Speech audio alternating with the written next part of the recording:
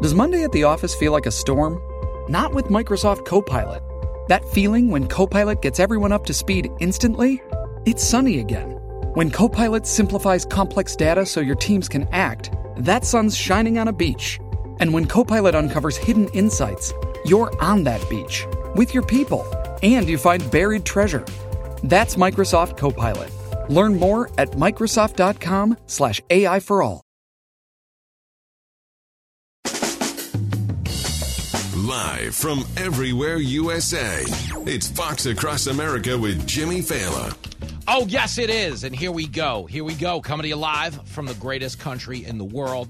Broadcasting as we do every day from the tippy top of the world-famous Fox News headquarters in New York City. It is Fox Across America with Jimmy Fallon, a man who is not spending $270 billion on diversity, equity, and inclusion. That is financial lunacy. We are $33 trillion in debt, on the brink of World War III, and the Pentagon cutting a mighty big check to fight pretend racism. Well, that's the dumbest thing I've heard of. Sadly, it will not even make the medal podium in the stampede of stupidity going on at 1600 Pennsylvania Avenue, a.k.a. the Woke House. Everything woke turns to Button up them chin straps. We're going to play some old-style football today.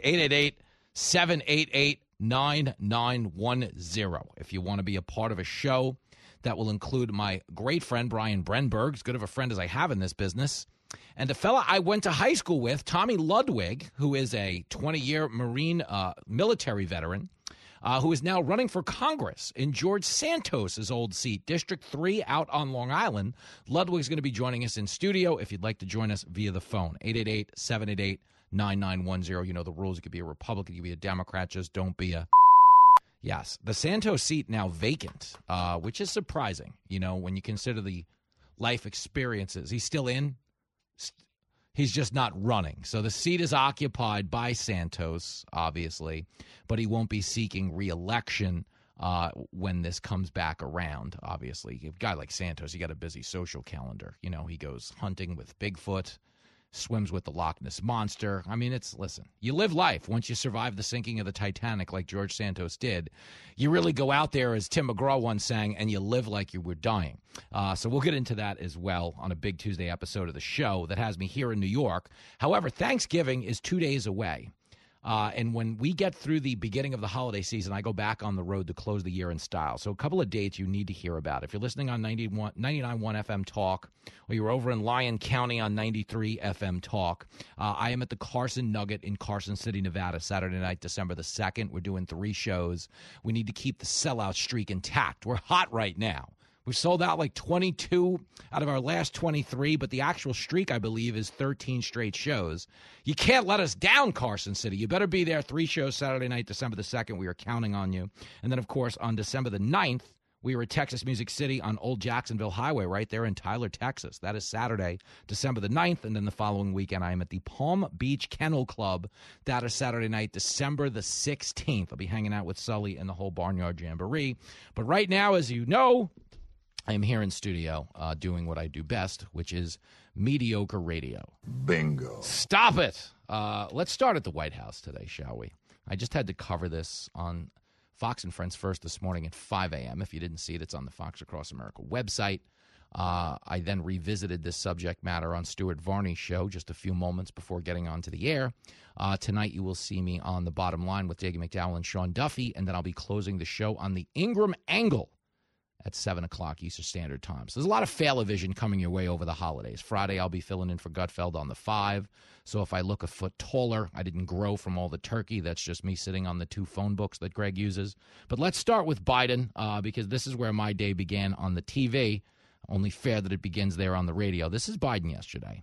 So they have the big turkey pardoning over at the White House. I don't remember that ever happening. But it did, and I don't doubt he's a little confused because he attempts to make a joke about Taylor Swift here that accidentally references Beyonce's tour and ends with him calling Taylor Swift Britney Spears. That man belongs in a nursing home, not in the White House. Now, that soundbite from the Australian news anchor that we play is like a year old. I can't imagine what she sounds like right now, but I would love to hear her take on this one right here, clip one. Now, just to get here, Liberty and Bell had to beat some tough odds in competition. They had to work hard to show patience and be willing to travel over 1,000 miles. You could say even this harder than getting a ticket to the Renaissance tour or Britney's tour. She's down in, it's kind of warm in Brazil right now. Just a bit outside. He tried the corner and missed. So he starts by saying, you could say it's even harder than getting a ticket to the Renaissance tour. That's Beyonce. Or Britney's tour. She doesn't have a tour. Britney's down in, it's kind of warm in Brazil right now. Britney is not in Brazil. She is actually on Instagram, probably naked playing with knives, as she is wont to do lately. It's bizarro. I love it when you talk dirty. Maybe, but when the biggest pop star of your generation has descended into some form of madness and looks like the scariest daytime stripper at the club, it's not a welcome sight. I feel for Britney Spears, and I don't doubt that there's a reason she's at the top of Joe Biden's mind, because like Britney, Biden also peaked about 25 years ago. I think he's got a point. Okay, the point is he's not in charge, which brings me to topic number 2. Okay, the Pentagon is reporting that with everything going on in the world right now, okay, we have 8 million people crossing our border illegally right now. We've sent $100 billion over to Ukraine, which is insane because we can't get an accounting or a federal audit for where it's going and why. Okay, we're subsidizing both sides of the Israeli-Hamas conflict through the proxy funding that Hamas gets from Iran. And, of course, the direct aid we're sending to Israel, who deserves our full-throated support, to be clear. Okay, we're $33 trillion in debt. 70% of Americans are living paycheck to paycheck.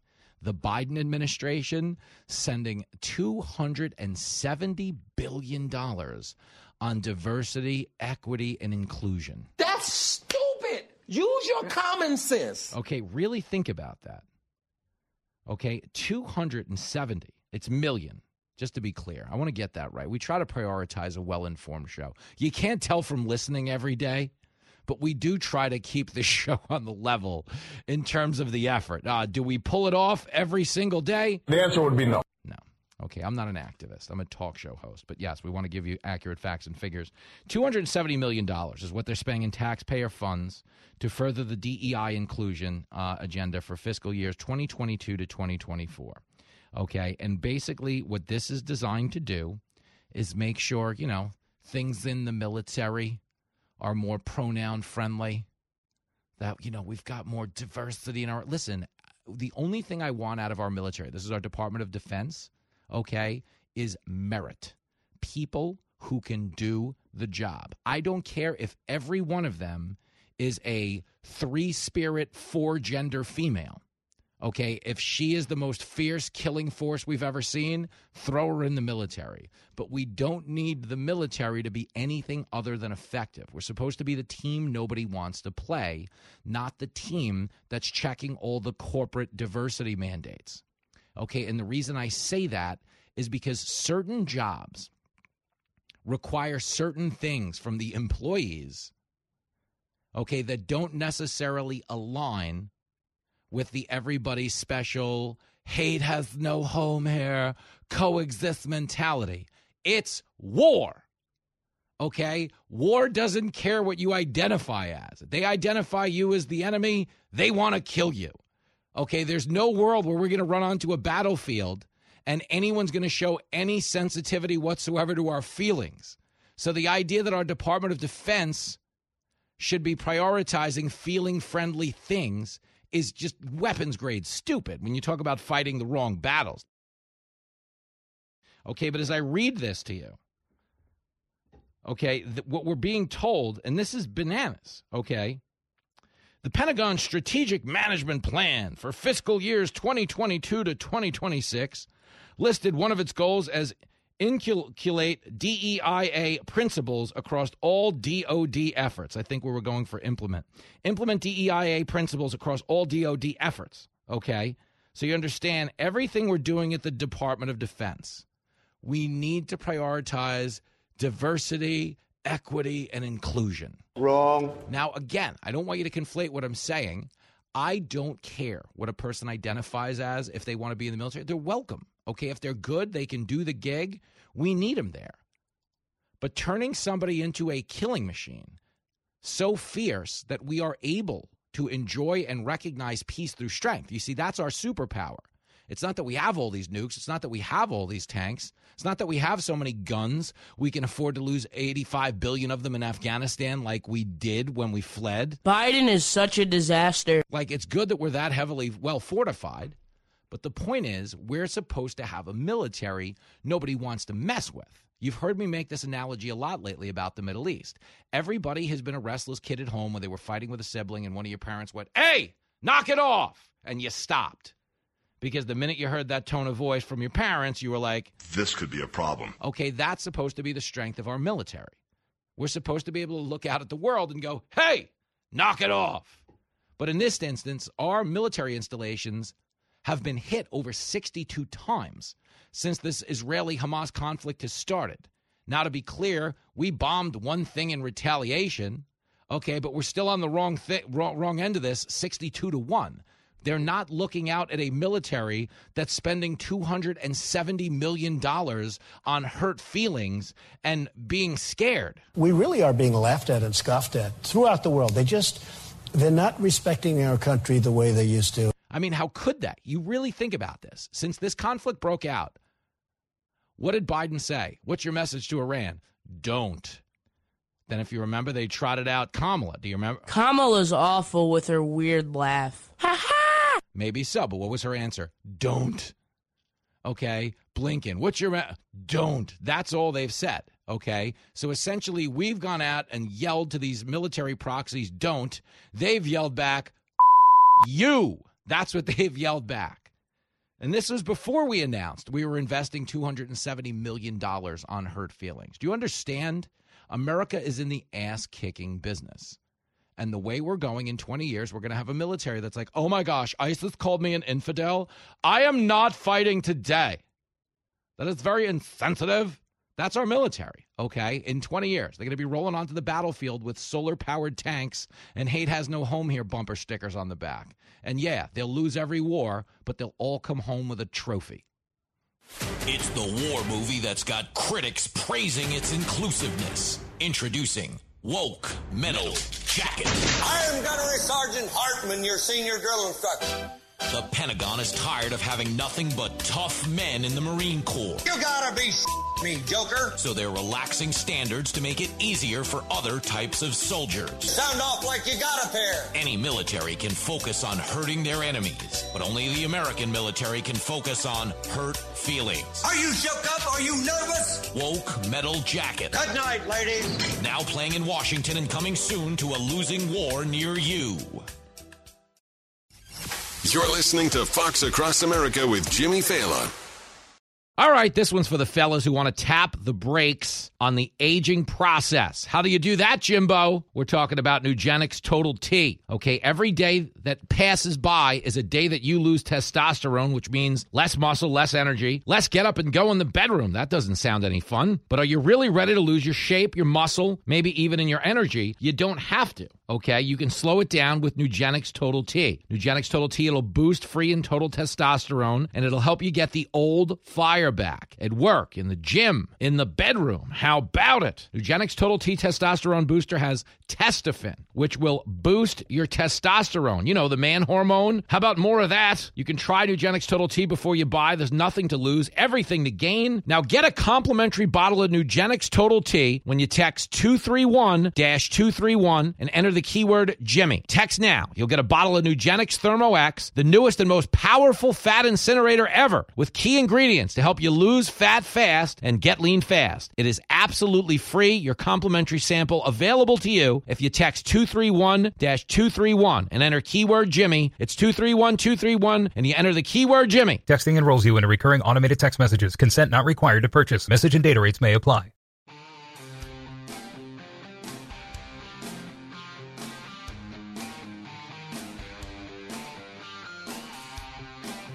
It is Fox Across America. The main man, Jimmy Fallon. It's Tuesday. I am off tomorrow.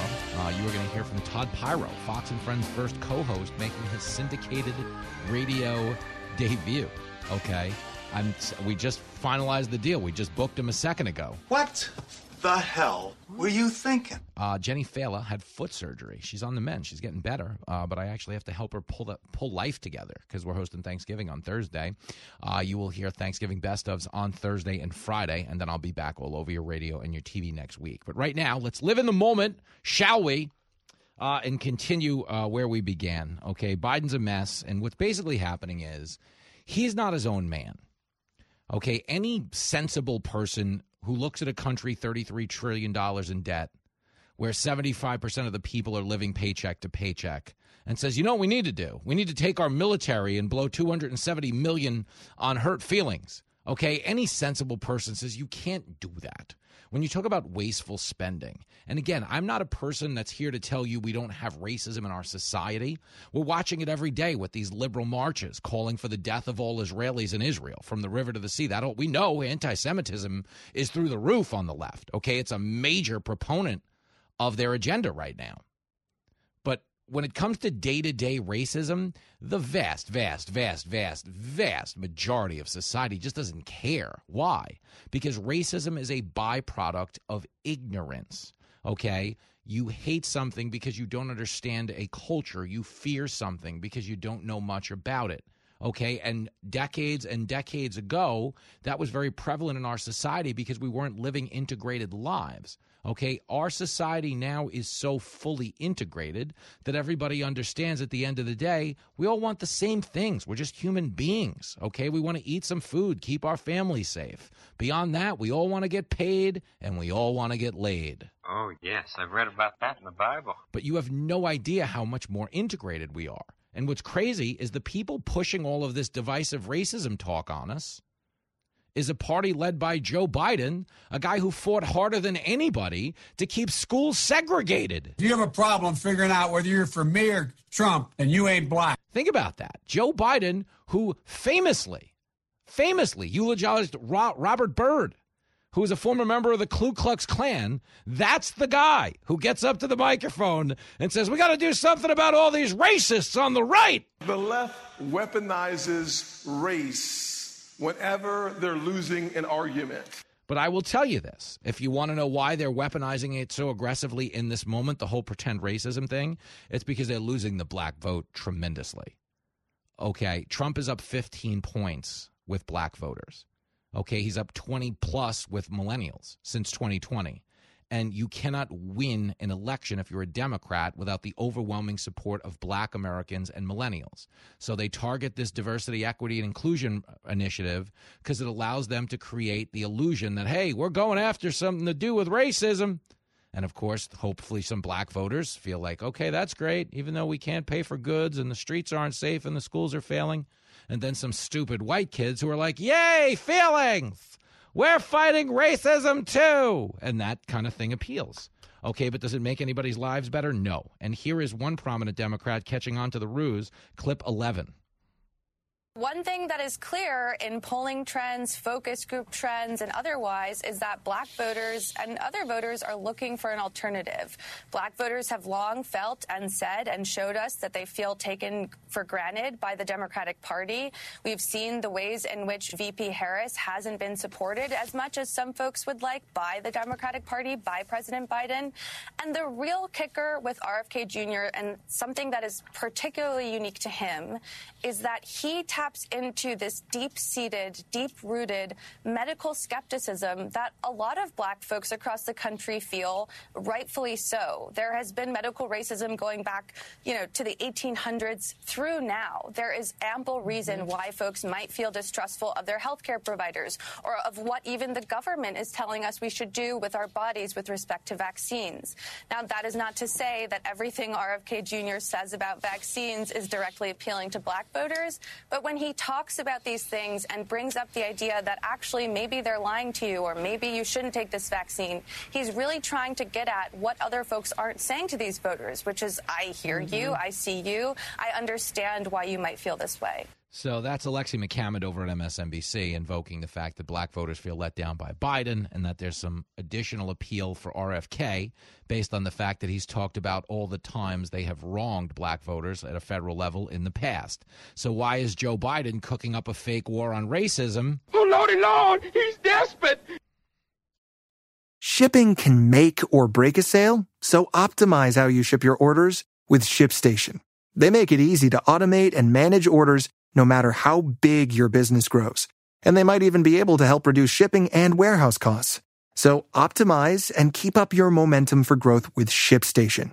Sign up for your free 60-day trial now at ShipStation.com and use the code POD. That's ShipStation.com with the code POD.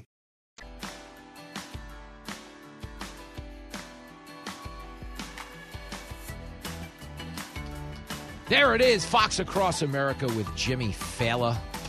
Your port in the storm of insanity. World is on fire. We're over here roasting radio marshmallows, trying to keep you from snapping. Everybody's really losing it right now in this country. I'm as mad as hell, and I'm not going to take this anymore. But not on this show, okay? It's a little, it's a little lighter. We're going to talk about all the heavy stuff, but we kind of put your vitamins in your applesauce. It's a lot of hard news, but you don't really feel it going down. We've kind of tricked you, and you don't even know what you're doing. We're like, sticking a vitamin inside the ice cream. We're like, hey, kids, who wants ice cream? And you see, you eat it. You have no idea. But you just gulp down like 8 vitamins. Whatever. You don't even know. Shut up, kids. I don't want to hear a word. Turn this car around right now. Here's a dumb one. Yesterday, the White House. This is fascinating. We're talking about all of this pretend oppression, okay? And that's a lot of what's coming out of the White House right now. It's a lot of straw man arguments. They're trying to protect people against invisible threats. They're not real, okay? We are the most tolerant and inclusive society in the world. Like, that's a statement of fact. There is, which is so fascinating with the conflict in the Middle East, all of the people who support Hamas, we're talking about the blue-haired gender studies majors, would be killed by Hamas. If they actually walked into Gaza and was like, hi, my name is Jimmy and this is my partner Danny, they would kill me and Danny. That's true. That is true. Now, I don't have a partner, Danny. I've got Jenny Fallon, but the point is they do not tolerate alternative lifestyles. Okay? They are a culture that is completely devoid of tolerance, whether it's women showing their face in public, going to a library, driving a car, anything you talk about a transgender movement. Are you crazy? If you tell them they're trans, they're throwing you a rooftop party, not one that ends well. But yesterday, Karine Jean-Pierre in the White House announced a Trans Day of Remembrance. And this was basically yet another manipulative effort to create the perception that this White House is protecting someone from some sort of violence. Now, to be clear, we don't endorse, advocate, or look the other way on any violence. We don't do that. It's not what we do.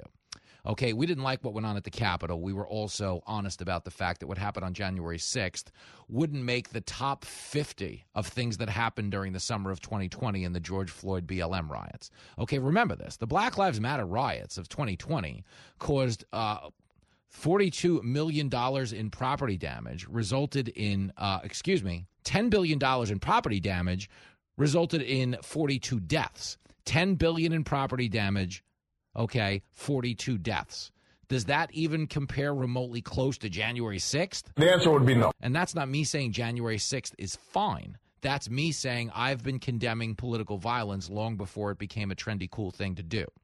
Okay, but when it comes to trans violence, what Karine Jean-Pierre did yesterday, okay, is announced that, there were 26 people, trans people, that were killed last year, okay, that were members of the trans community, and they were announcing a Trans Day of Remembrance.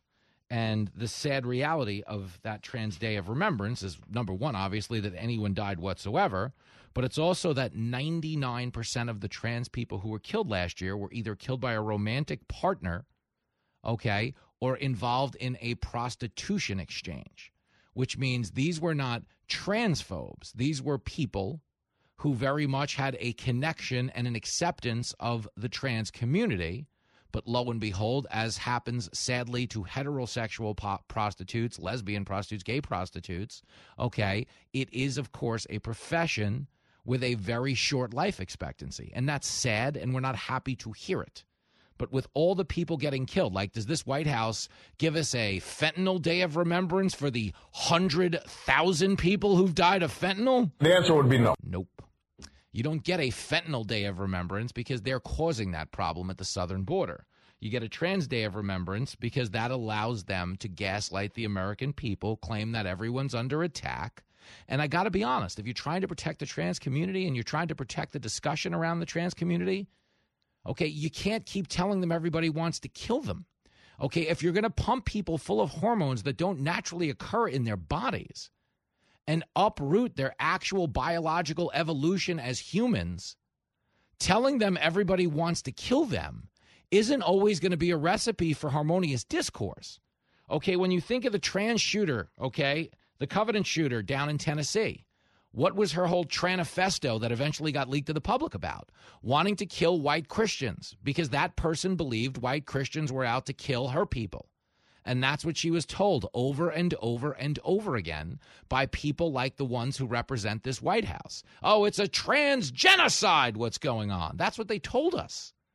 Okay, sadly, 26 trans people died last year. That's not a genocide, okay? It's not even remotely close to a genocide. And nowhere is there an organized group declaring any desire to eradicate the trans population. The political discourse around trans issues is two things, okay? One is nobody, okay, is in support of biological men competing against biological women because they have a massive advantage. Tell them like it is. But that's not, I hate them. That's not, we're denying them access to sports. But that's how it's spun. No, we're saying compete against people in your own division. Okay, that's not hate. And understand when you hear the other end of this argument, which is what?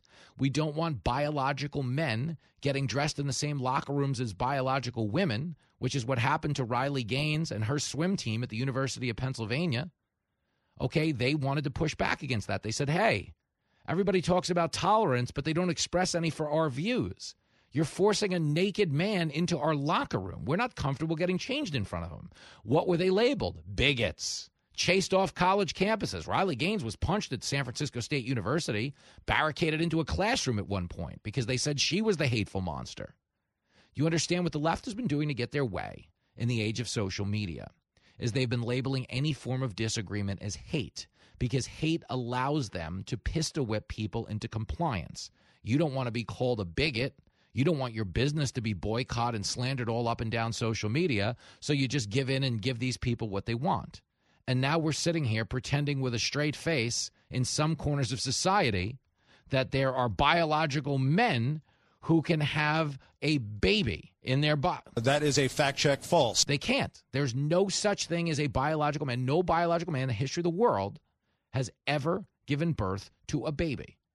And my question to you is if a biological man is giving birth to a baby, where is it coming out of? Because neither option sounds particularly pleasant. I'm just telling you because I care. But understand that's how they get their way. Everybody's under attack.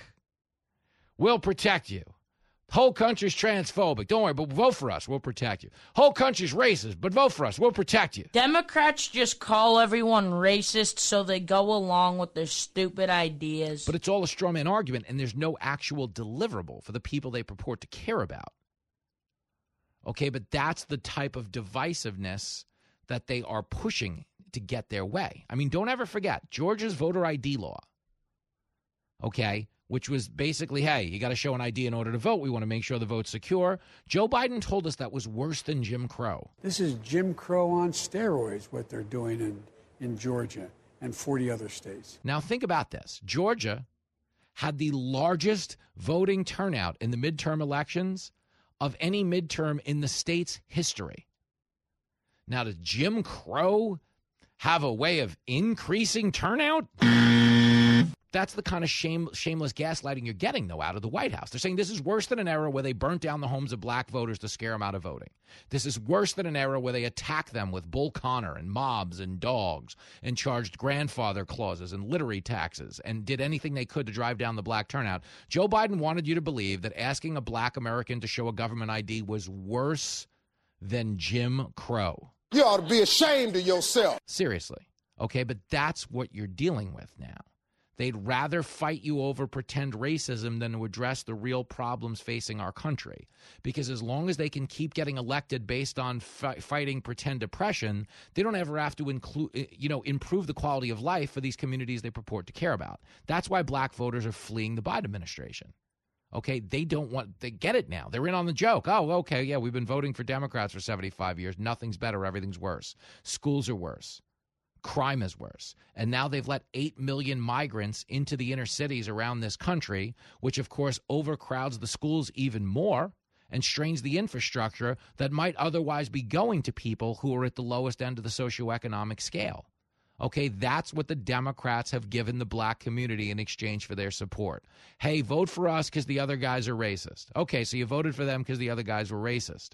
Now what happened? Your schools got more crowded. Your funding got depleted. Your police budgets got cut. And your crime rates went through the roof. Does that sound like a recipe for improving the quality of life in any community? The answer would be no. No, but it's their plan. This is what they run on. Okay, you get Transgender Remembrance Day. 26 people died because their partners got mad and killed them, or they were involved in a prostitution exchange, which is not good. It's not something I'm happy about, but it's a straw man argument. And again, those 26 people get a National Day of Remembrance, but the 100,000 people who've died because of fentanyl don't get a word out of the White House that's let 8 million people cross the border, Joe Biden. You have no idea how to defend a nation. But I bring up the border. Why?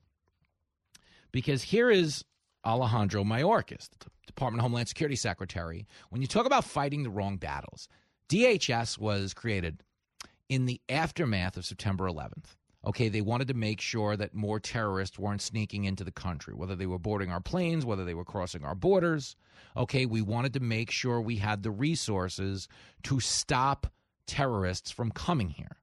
Sadly, at our southern border, we've had 8 million people get in. Okay, we've had 1.7 million known gotaways. If 1.7 million people have gotten into this country, we don't know where they went. We don't know where they're from. Does that sound like the Department of Homeland Security is keeping tabs on the threat? The answer would be no. Not even a little. But here is Mayorkas. Okay. New documents showing that Customs and Border Patrol are directing personnel to only use woke language and be wary of misgendering illegal immigrants. Misgendering illegal immigrants. I'm sick and tired of all this bullshit. So these are people who are breaking the law to come into your country. And rather than, I don't know, maybe stopping them from breaking the law, straining our resources, enriching the cartels, the human traffickers, the drug smugglers, the people who brought the fentanyl that have killed 100,000 Americans, what they're telling us is we've got to make sure we use the right pronouns when we talk to these people that are breaking into our country. Thank you for the education, gentlemen. We've just received a PhD in stupidity. According to instructions, okay, order from Department of Homeland Security Chief Alejandro Mayorkas directs border guides to ignore the biological distinction between males and females. Instead, officers must submit to the claim that each person's gender is more important than their biological sex, and so must allow people to sneak across the male-female border under the disguise of transgender pronouns. According to the instructions laid out in the document, if a longer dialogue with a migrant is occurring, it may be appropriate to ask the individual their preferred pronoun. For example, state, I would like to be respectful. What name and pronoun would you like me to use when addressing you? These instructions also warn do not use he, him, she, or her pronouns until you have more information about or provided by that individual. Okay, first and foremost, 99.99999% of the people crossing the southern border, okay, only believe there are two genders, okay? We know that because they originate from places, okay, that hold those beliefs. But more importantly, we know that because being trans, are you ready for it? Oh, girlfriend, being trans is the ultimate form of white privilege. Oh! You never go into a poor neighborhood filled with minorities and meet a bunch of trans people. Why? Because they don't have the money to pursue something like that. I think he's got a point. Meaning not just want to do it, but they don't have the money as parents to manipulate their children into believing they're trapped in the wrong body. Like, this is a trend. This is not a thing people were pursuing 10 years ago. It's not a thing people were pursuing 20 years ago. You could tell me 1/1,000,000th of the population was considering this 20 years ago, but it wasn't a prevalent thing that in some circles has almost become a fashion brand. Okay, I'm not saying there aren't people with gender dysmorphia. I am not saying there aren't people out there who don't feel trapped in the wrong body. And I tolerate you and I accept you because that's what America is. E pluribus unum ad many one. Okay, but the bottom line is nobody's out there pursuing a sex change unless they got money, okay? These things aren't cheap, and when you are living paycheck to paycheck, you don't have the privilege of talking to your kids all day about the fact that they might be trapped in the wrong body. Because understand, if a 5-year-old kid thinks he's trapped in the wrong body, it's because somebody presented them with the possibility. He's a lousy dad, but he's right. Kids don't come out of the womb conflicted about the body they're in. They just escaped one body. Now they're out there in the world making sense of it. They're not walking around going, what the hell is going on? Kids are trying to grow into their bodies and make sense of it all. And again, if somebody wants to transition above the age of 18, I fully support it and think they should.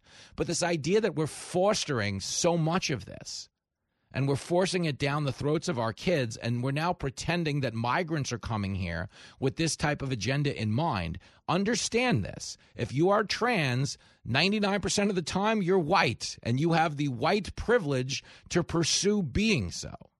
So every single time you hear the DHS doing this, it's not about how they identify, it's about how they vote. They are trying to indoctrinate people into this line of thinking to further the probability that when they get here, if they are actually afforded voting rights, they're voting for that government that they think is looking out for them. That is a lie. He's the most talented man on the radio, but he needs your help. We all know somewhere underneath all of that bright color, there's a man who's not right. This is Fox Across America with Jimmy Fallon.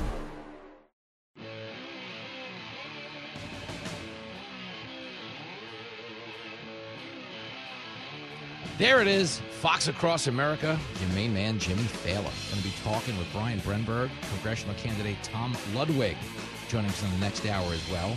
We might get Emily Compagno to stop by after the Outnumbered Couch wraps things up, but you never know. The bars are open here in New York City. You never know what Em's going to get herself into. But 888-788-9910 if you'd like a piece of this action, which is coming in for a landing here in hour number one. I got to be honest, a pretty spirited first hour of the show today. I thought it was okay. But anyway, it's a tough crowd in the control room. It's a lot of tough love being thrown around here at Fox News headquarters. We lit our Christmas tree yesterday for the first time. It usually gets lit a second time about 2 or 3 weeks from now. Somebody comes by with a lighter. Hopefully it doesn't come to that this year. But it was an honor serving as a Christmas correspondent yesterday. And there's a lot of TV coming up the rest of the holiday season as well. So make sure you check it out because January is coming, Buttercup. And you're going to see my stand-up special drop on Fox Nation January the 8th. And you didn't hear this from me, but there's a book coming January 30th. I'm not supposed to announce it till December the 4th. So for my purposes, you did not hear what I just said to you. You are so dumb. You are really dumb. For real. I don't know. I'm just playing a little defense over here. I tell you guys too much. You have the highest security clearance anywhere in politics, media, radio, TV. Like, I literally tell you guys everything. Okay, so understand, a lot of this information is classified. You cannot use a private server if you're going to handle classified information. I'm Hillary Clinton, and I approve this message. Of course she does, because she didn't get charged for it. But you, my friend, you're going to get charged. So play a little defense, would you? Live from everywhere USA, it's Fox Across America with Jimmy Fallon. Oh, you bet it is. We're back in action. Got a big hour coming up on this show. A show called Fox Across America, your home for top shelf radio in a bottom-feeding political world. It is a veritable stampede of stupidity out there right now, but we will opiate the masses, dazzle you with our wit and wisdom for the next hour. 888-788-9910 if you want a piece of this action that will include somebody I went to high school with, my old buddy Tom Ludwig, who has served this country valiantly in the military and is now running for Congress in the 3rd Congressional District out on Long Island where I grew up. We're also going to hear from Brian Brenberg. And 50-50 on Campagno. Emily Campagno just got off the outnumbered couch, and we can confirm that the bar is open across the street right now, so that's never a sure thing. Fat, drunk, and stupid is no way to go through life, son. I don't know. It served me just fine. It has. Wow. It served me well over the weekend in Naples, Florida. I am still emotionally recovering from that one. If you were a part of any of those 4 sold-out shows, a tip of the visor to you, if you will. I go visor, Steve Spurrier style, out of respect for the great state of Florida. But right now we're not talking Florida. We're talking, man, oh boy, oh man. I'm going to have to play you a couple of clips of Joe Scarborough from MSNBC. No, God! No, God, please, no! No! No! So, Joe Scarborough, just to give you a little background. Believe me, I really don't want to do this to you either, okay? Morning, Joe. It's difficult, okay? And they hate each other. Mika and Joe are two of the most miserable human beings you've ever met, but they used to be great friends with Trump. Trump used to go on their show all the time. They would socialize with him. Okay, even when Trump was running for president in 2016, he used to do their show all the time. Now, they were having him on because they thought it was like a morbid curiosity, almost like a carnival attraction. They thought, he'd come on, he'd say crazy things, they could debate him, they could look like they were intellectually superior to Donald Trump. Wrong. And lo and behold, what ultimately happened is the guy they said had no chance of winning walked away with the win. For real. But Scarborough's like a lot of guys in media that were friends with Trump before he got into politics. Like Howard Stern would be a good example. They have monstrous egos, just gargantuan egos. And you understand the thing you see a lot in media at other channels, okay, is everybody wants to be the king of their domain. And what I mean by that is when you turn on Fox News, okay, you'll see somebody who hosts a morning show appearing on a primetime show. You'll see someone who hosts an afternoon show appearing on a morning show or appearing on a primetime show, and vice versa. We all do each other's shows. We have built a community here. And if you watch the channel, you feel like you know all of us personally because you've heard us bring up personal anecdotes in the company of so many different characters on the channel. That's why Fox works to the extent that it does, is we are very much a TV family that not only hangs out together on and off the air, but we spend a lot of time hanging out with you guys off the air. Do you think MSNBC or CNN is having a Patriot Awards where they invite all of their viewers to come down and hang out with them for 3 days? Zero chance. They don't want to be around you stinky, dirty little people, as they would call you. They don't want to be around us, and we work in TV like them. Okay, they have nothing but disdain for the working men and women in this country. Okay, the people who populate the airwaves at Fox News are the working class men and women of this country. We come from working class families. Okay, none of us are dealt into spectacular prosperity. The one thing we all have in common is we busted our asses to get where we are. And that's why we have such a connection to the rank and file voters in this country. That's why we're the most popular channel on the planet, is we don't get on TV and shill relentlessly for the Republican Party. And you only need to follow Donald Trump on Truth Social to know that that's the truth. Trump trashes us all the time because he can't always take his side on things. But at the end of the day, we realize at Fox that our party is not the Republican Party. Our party is America. Okay, the Democrats on the left over at MSNBC, I mean, their party right now is probably Hamas when you consider all the Israel bashing they're doing. But bigger than that, their party is weapons-grade ego, okay? You don't see the MSNBC people cross-pollinating each other's shows through all hours of the day because they all exist in their own little bubble where they're the most important person in the universe, where they talk down to staffers, they shout down dissenting viewpoints, and they ostracize anybody who doesn't embrace the groupthink. So what happened to guys like Joe Scarborough and Howard Stern, who used to hang out with Trump privately and publicly all the time, is their egos couldn't handle how much bigger than them he became by winning the presidency.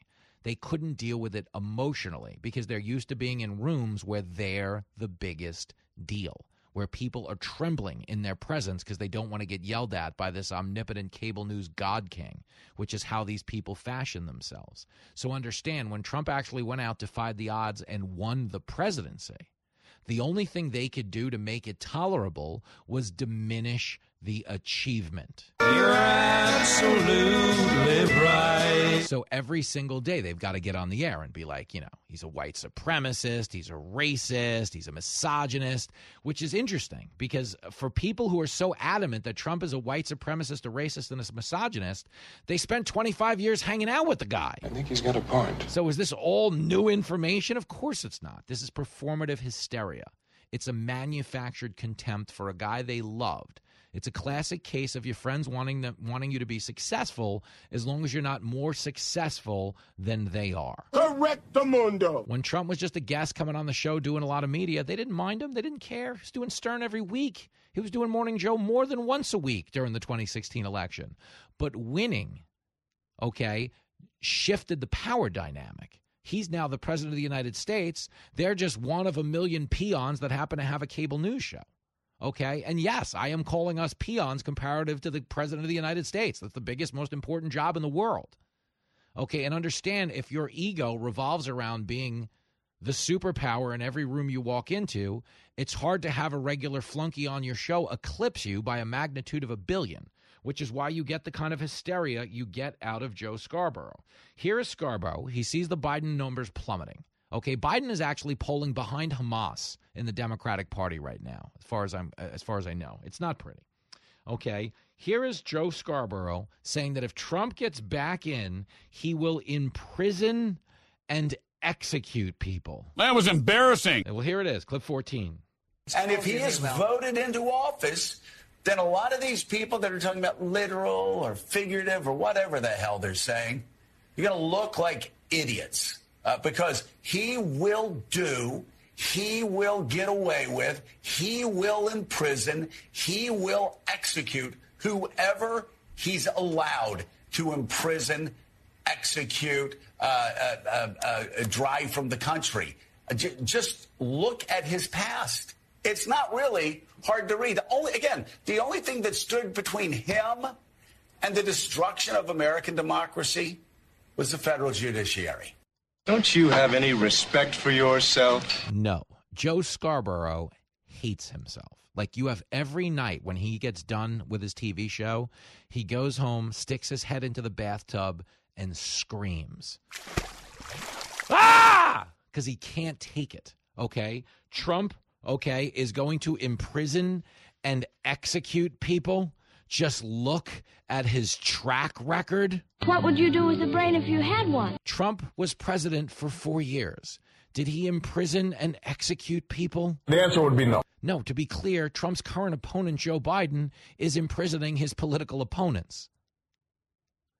Okay, but that is a manufactured hysteria. Okay, it's one of the stupidest things I've ever heard, but it's because he's in a place where it's become too emotional for him. That's where the media is failing this country. Fox ain't failing the country. Fox gets trashed all the time by Republicans because we don't get out there and attaboy every word that comes out of their mouths. We've been the first people to tell you the House of Representatives has been an abomination since the Republicans took back control of the House.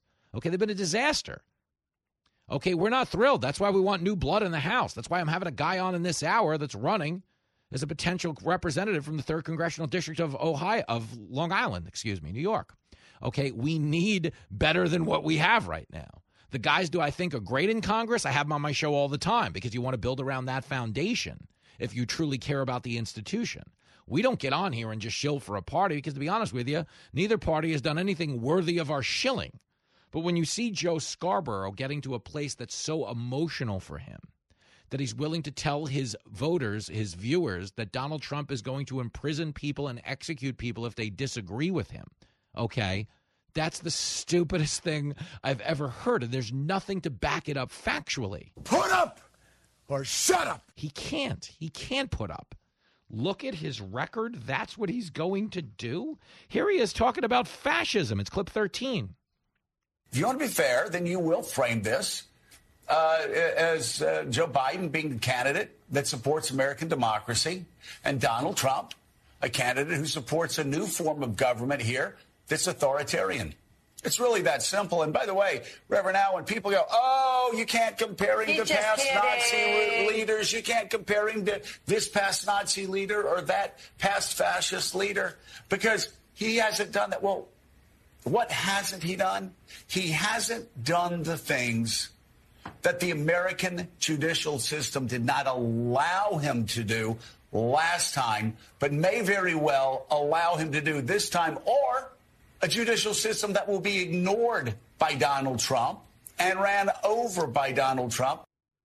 That was absolutely dreadful. Joe Scarborough, man, seriously. You are a sad, strange little man. Okay, he's telling you, I don't want to hear about the comparison to Hitler. People say, oh, you can't go comparing someone to a Nazi. And then Joe Scarborough says, oh, but I can compare him to a Nazi. Dude, Trump's family converted to Judaism. Okay, his daughter, his prized possession, the thing he cherishes most in this world is Jewish. I don't know how many historians we have in the audience, but I'd venture to say a great majority of you know that Hitler wasn't letting his family convert to Judaism. That's true. That is true.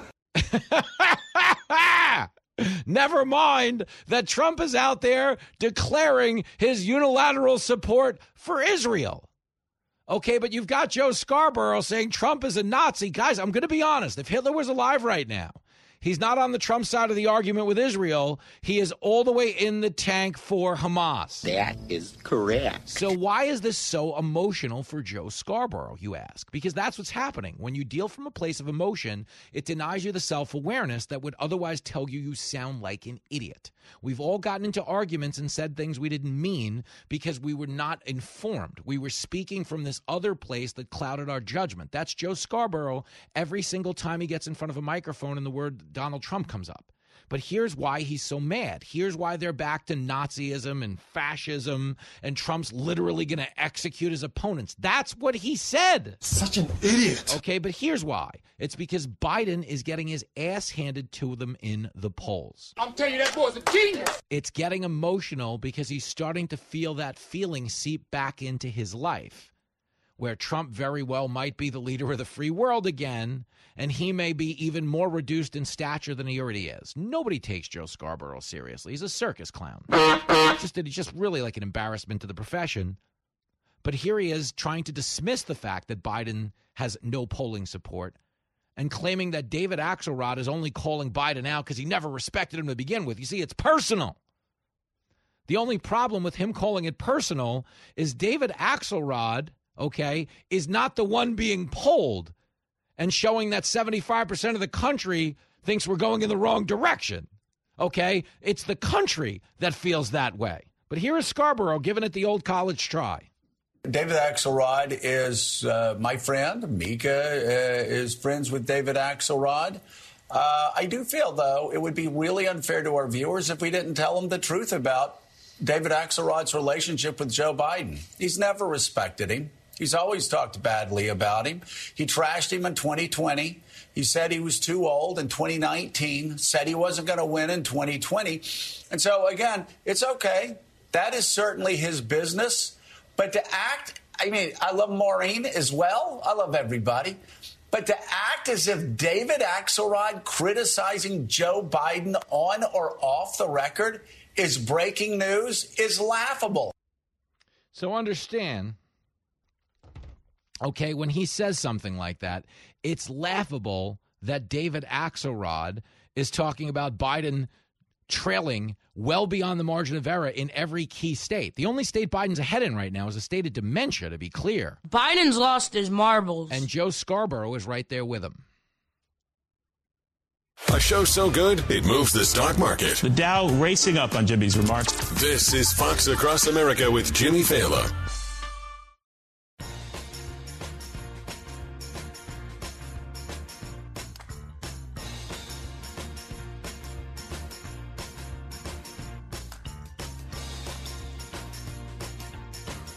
It is Fox Across America with Jimmy Fallon. Going to get to your calls, text, tweets, and carrier pigeons as the show goes on.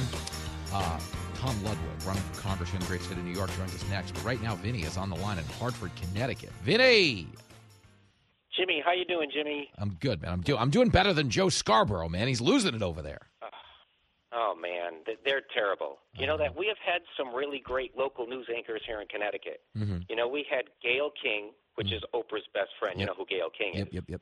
We also had Mika Brzezinski, you know, who you just talked about. Mm-hmm. But best of all, we had Todd Pyro. Have you ever heard of that guy, Todd Pyro? Todd Pyro hosting this show tomorrow, baby. You don't say. Really? Isn't that great? We actually had him on NBC 30 here. I remember him a long, long time ago. Oh, that's funny. So, Pyro's a good dude. I was on his TV show this morning, and he is filling in tomorrow while I pull my family together for Thanksgiving. Should be a fun one. Did you tell Mikey you had heard Mika Brzezinski on the radio up there?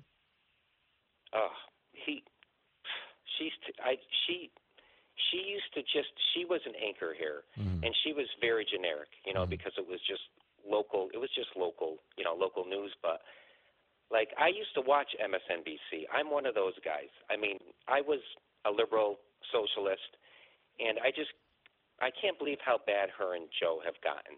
I mean, for him to actually say he was a Republican, that's his stick or whatever he claims. But they're just terrible, lying people. And that's all there is to it. Yeah, when it gets that emotional, like, it's hard to take them seriously. He's like literally saying Trump's going to round people up and execute them. He goes, just look at his track record. I'm like, okay, I'm looking. Where are the executions? I mean, go ahead.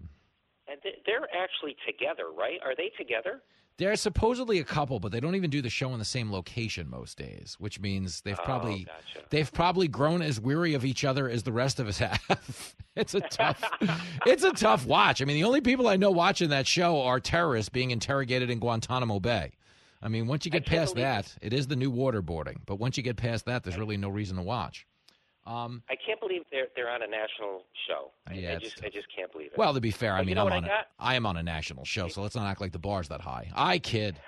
Hey, but listen, I got a campaign slogan for Joe Biden. Do you want to hear his 2024 campaign slogan? Give it to me. It's Joe Biden 2024. Don't. And you could whisper it if you want, you know. So. Hey, Jimmy, happy Thanksgiving. You take care, okay? You too, my man. Gobble, gobble. I'll see you soon, Vinny. Great call. More of your calls and a future congressman going to join us in the next break as well. We'll get a lot to get to. It's Crowded Dance Card on a big Tuesday episode of Fox Across America. My man, Tom Ludwig, running for Congress in the 3rd Congressional District on Long Island, a Division Blue Dragon like myself, joining us in studio. The Levittown factor about to go through the roof when we come back.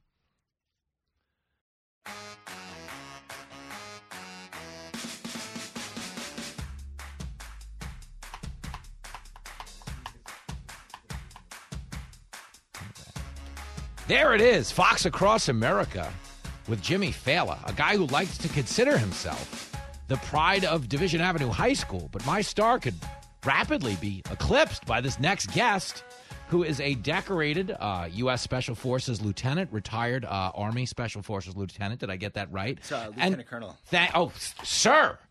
Just, wow, look at that. And he is a candidate for the Republican nomination for New York's 3rd Congressional District. I am talking about the great Tom Ludwig. The crowd goes wild. Wow. Amped up, ladies, with the panty throwing. Ladies, this is a live show. We don't have anyone here who can clean that up on the air. Who am I kidding? It was fellas. But Ludwig, great to see you, man. Jimmy, thanks for having me. I appreciate it. And, of course, your website, ludwigforcongress.com. Okay, you have served this country valiantly, and we thank you for that. What motivated you when you got back here to the mainland to go into politics? So it's been interesting. So, I just retired from the Army. I wanted to continue to serve my country. And I started my Army career just a couple of months before 9/11. Mm-hmm. So my whole career was combat. So I did 1 Iraq, 3 Afghanistan, 3 in South America. And then after I retired, I was at Harvard. I was studying public administration. So I was thinking about it anyway, but it was really... But you went to Harvard for one of your degrees. I don't mean to compete. I went to Harvard State. I didn't quite get into Well, I started at Nassau. So yeah, you did. Nassau community in the house. All right, continue. I actually had a lower GPA at Nassau than I did at Harvard. Is that true? Yeah, I actually got a 4.0 at Nassau really? with blood alcohol. not GPA, different story, but continue.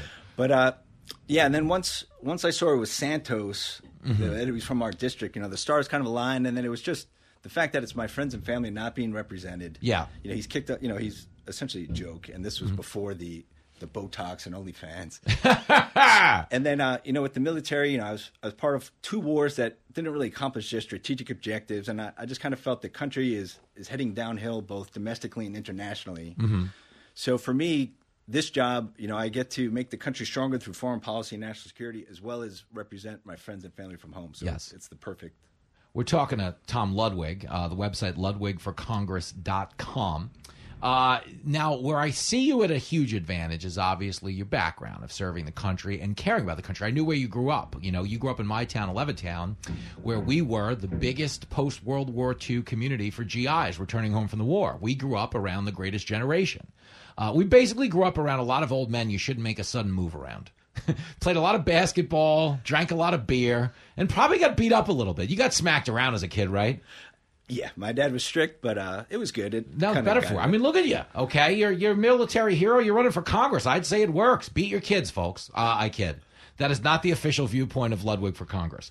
But the point is, I do know you're uniquely qualified in that regard. That we were raised in Levittown with a lot of perspective in terms of how lucky we are to live here. So do you feel like, as a guy who left the country for 25 years, is that what you said it was? You hadn't lived back on Long Island in 25 years? Yes. Okay, and you were serving and you were abroad and you did all these combat tours.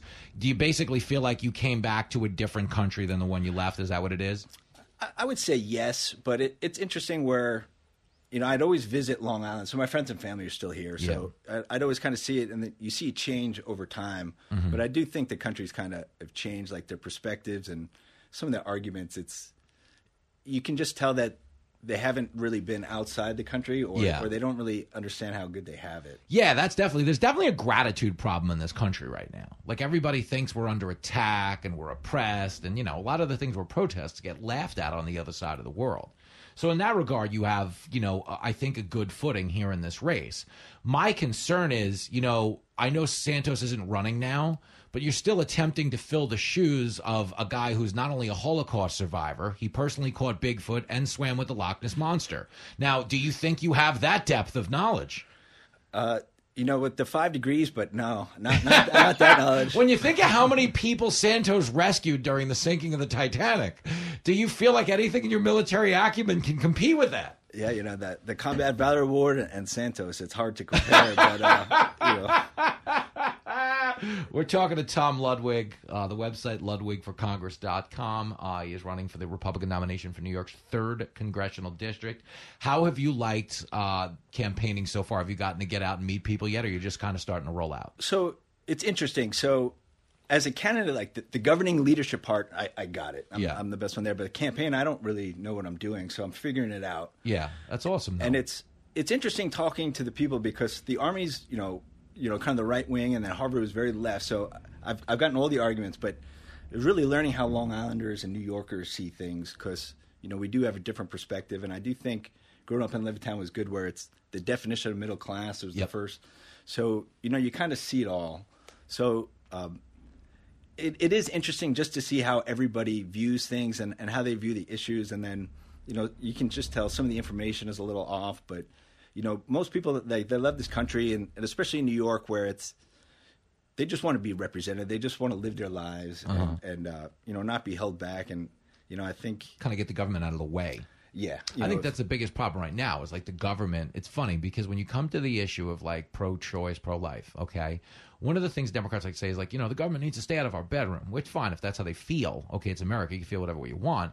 But they have the government in every room of our house right now. Like, these are the light bulbs. This is the car you can drive. This is the stove you can use. So would you say that you're probably more in favor as a candidate of limited or less government? Yes. Okay. So what do you think then, knowing all this to be true? Is there a signature issue for a Ludwig congressional bid, or is it just kind of an all skate? And disregard the construction happening under our studio right now. It sounds like they're building a Hamas tunnel, as I told you off the air. But is there a signature focus for you right now?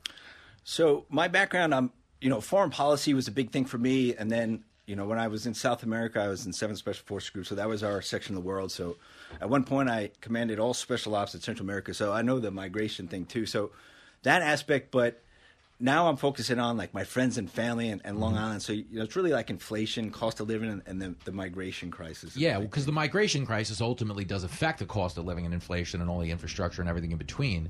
Do you think on some level the average person is I almost blissfully ignorant to the threat posed to this country by the border situation we're currently involved in? They are, because it's nice to say, the idealism, we should all come in and that's fine. And, I think, America is a beacon of freedom. We should encourage that. But there has to be rule of law. And there has to be some sort of monitoring. And then people don't understand, too, with, I've worked these cartels. These cartels are formidable. And they spend hundreds of millions of dollars on counterintelligence. And then the human trafficking, the fentanyl, I mean, it's a major threat to this country. Yeah, it's become like $1 billion industry at the southern border. And then, when you talk about fentanyl and you talk about the people, it's a humanitarian crisis. And the truth is, what happened in politics is like people got really lazy, okay, while you were, overseas saving the world. Everybody back here, for real, they really reduced political discourse down to just basic black, like everything is devoid of nuance now. It's like, oh, yeah, exactly. But it's like, yeah, if you want to secure the border, you must be racist. But like, no, actually, no, the border's just the front door of the house, and we all lock the front door at night because you just want to know who's going in and out. Tom Ludwig gets it. He's running for Congress, ludwigforcongress.com. You can go there and donate. You can support his campaign. Let me ask you this, okay? Knowing you grew up in Levittown, you played basketball, you're a good shooter. Are you a better shooter in the military or better shooter in high school sports? In the military. Think so? Absolutely. Because Ludwig, you're a good shooter. You posted up. Yeah, we had a good run in division. We didn't win it all, but I think we made the playoffs for like the first time in 20 years. That's not nothing. And I'll always remember that it was junior year. I remember like before the game, I remember it was like there was like a keg thing. Oh, wow. They didn't let anybody in the game, so it was. We finally made the playoffs after 20 years. There was nobody in the stands because we're drinking at 8 in the morning. We were, to be clear, what Ludwig is alluding to, I'm not running for Congress, so I can own this behavior, okay, is our high school basketball team had made the playoffs for the first time in 20 years. The old adage in sports is act like you've been there before. By it, they don't mean the bar, but we very much brought the bar to the parking lot. We were at the Summit Lane Elementary School property, which is connected to our Division Avenue High School. A bunch of us got naturally, I mean, you're in the playoffs, you tailgate. It's a Saturday morning basketball game, and we fashioned a keg of beer in the Summit Lane parking lot, and I do believe we were able to finish all of it by game time, but for some reason we're denied access to the stadium to watch the game. I mean, what happened to home court advantage? Exactly. And, to be clear, like in baseball, we had a home court advantage. We heckled to the point that it was influencing the outcome of sporting events. So much so that the late, great Doug Robbins, for Memorial Day 1995, this is a true story. Dennis Schneider will tell you this. Dennis Schneider, who won the Diamond Award in high school for his prowess as a lefty pitcher, okay, on Memorial Day, threw a no-hitter, struck out 15 batters from Garden City High School, and I got the game ball from the coach for heckling. And now I may or may not have had a keg at the Summit Lane parking lot before that game too. But the point is, we got to win this game, Ludwig. So you were the best heckler, bar none. I mean, it was classic. I remember just laughing in the stand. That's kind of like how I got my start in any form of public broadcasting. Is that was the original like megaphone. You were just in the stands as a fat kid with a spiked Slurpee. It was usually like gin and like a Coca-Cola Slurpee or some blue raspberry stupidity. And then we were just disrupting teams. But it worked. So I guess the question I'm posing here is I've had you on the radio on 155 stations. They're watching you on Fox Nation. Should the next step of campaign support be showing up and heckling your opponents at their rallies? That would be fun. I do like the fundraisers with that keg aspect. I'll have to look into that. We'll have a kegger, a solo cup fundraiser. But I imagine with Santos, it's easy to heckle. Oh, my goodness gracious. But, I mean, listen, man. You have a very unique story that I think is a story we need to see more of, when it comes to, government. It's people that have literally fought the ground war, okay? who come with an appreciation for why we were fighting, and maybe for sometimes where we didn't have the correct reason for fighting and maybe shouldn't have been there, or maybe didn't achieve, like you said, the strategic goal. But if the strategic goal is to have somebody in Congress who can represent the needs and interests of working class people, then I'm very confident in the mission. I don't know if I should co-sign this keg party thing yet. I think that's the next interview. Was this fun? Was it crazy enough that you'd never do it again, or would you come back? Oh, I'd absolutely come back. Even if it meant riding the Long Island Railroad a second time? It's an interesting experience for people watching. Well, this time of day, it's weird because it's not as crowded. But if you stayed in the city late enough tonight, you really wanted to like raise your self-esteem. You know, that 3 a.m. train to Ronkonkoma, like you'll get off that train feeling like you should be running for higher office than Congress. That was always the issue when younger, when you party in the city, it's catching that train home. Yeah. And then one person's got to stay awake, or you're going to wake up in You're going to wake up in Penn. I'm telling you, folks, he has lived the life. He is a retired U.S. Army Special Forces lieutenant colonel from Levittown, the first suburb, the best suburb. It's LudwigForCongress.com. Thanks, man. Thank you. I appreciate it. Back after this. You're listening to the most relatable man on the radio. Best way to describe him is to say he's the typical boy next door. Fox Across America with Jimmy Fallon.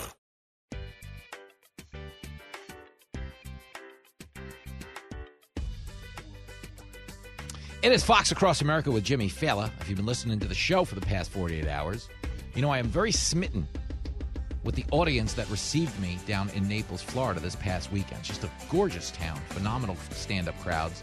You cannot offend a Florida audience. Believe me, I tried everything I could. Joining me now, a lovely woman I met after the show who was a member of that audience and has a very deep and personal connection to the border crisis. I am talking about Andrea in Bonita Springs, Florida. Hey, girl. Hey, Jimmy. Way to keep your campaign promise and call into the show. And absolutely. I appreciate the opportunity. You better believe it. It was nice to meet. Was that your husband that I met as well? It was. Okay. How did the pictures come out, most importantly for me? They're perfect. I put them on your Facebook page, so look in your messages. Yeah, you did. All right. I'll go. I will check them out for sure. I'm still getting caught up on all of that because I'm telling you, those crowds were so awesome, so rowdy that I'm still like a little out of sorts because my head is in Naples. But as you would imagine on broadcast television and radio, I can't behave the way we did in Naples. You dig? No, and because some of my actually the president and the founder of the group that I run, the fentanyl awareness group I run, was like, "How was the show?" And I'm like, I can't tell it. He went so far further, and it was so funny. It was just the best evening. It was just a great time. You were wonderful. Oh, stop it, Andrea. You spoil me rotten. Well, all right, listen, I know you call in good spirits, but the subject is very heavy. You were explaining to me outside the show, and this is why I begged you to call in. You lost your daughter to a fentanyl overdose. Is that's how you explained it to me? I did, and you kind of have to start at the beginning when you're talking about this fentanyl crisis, because as we all have. There's 300 children a day young Americans, aged 14 to 45. It's the leading cause of death now. We lose over 300 Americans a day to China's fentanyl that is processed into fake pills by Mexico. And so, my daughter, her story is very, very common with many people that end up with a substance use disorder.